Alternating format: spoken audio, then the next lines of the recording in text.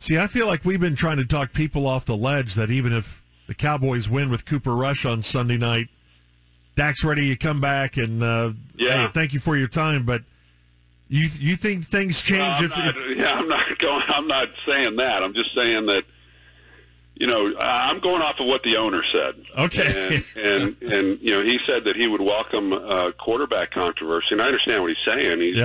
Meaning, I hope we win, right? I hope we win without Dak, and that people are wondering what we should do. I went through this back in '91, and when Steve Berline came in and won the last 5 games of the regular season, and then I was ready to play, and Jimmy stayed with Steve in the postseason, and I wasn't happy about it. I don't think there was questions within the organization as far as who was the future for the franchise, but those become hard questions. It's the only position it probably happens at, because if you're 4-0, 5-0, and your linebacker's out, well, when he's ready to play, he comes back in and plays. But at quarterback, there's a lot, obviously, with that position. There's a reason why they change quarterbacks when teams are struggling, regardless of however the quarterback may be playing.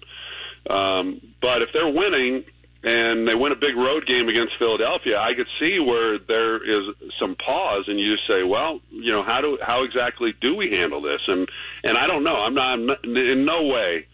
I can see it now. The headlines are.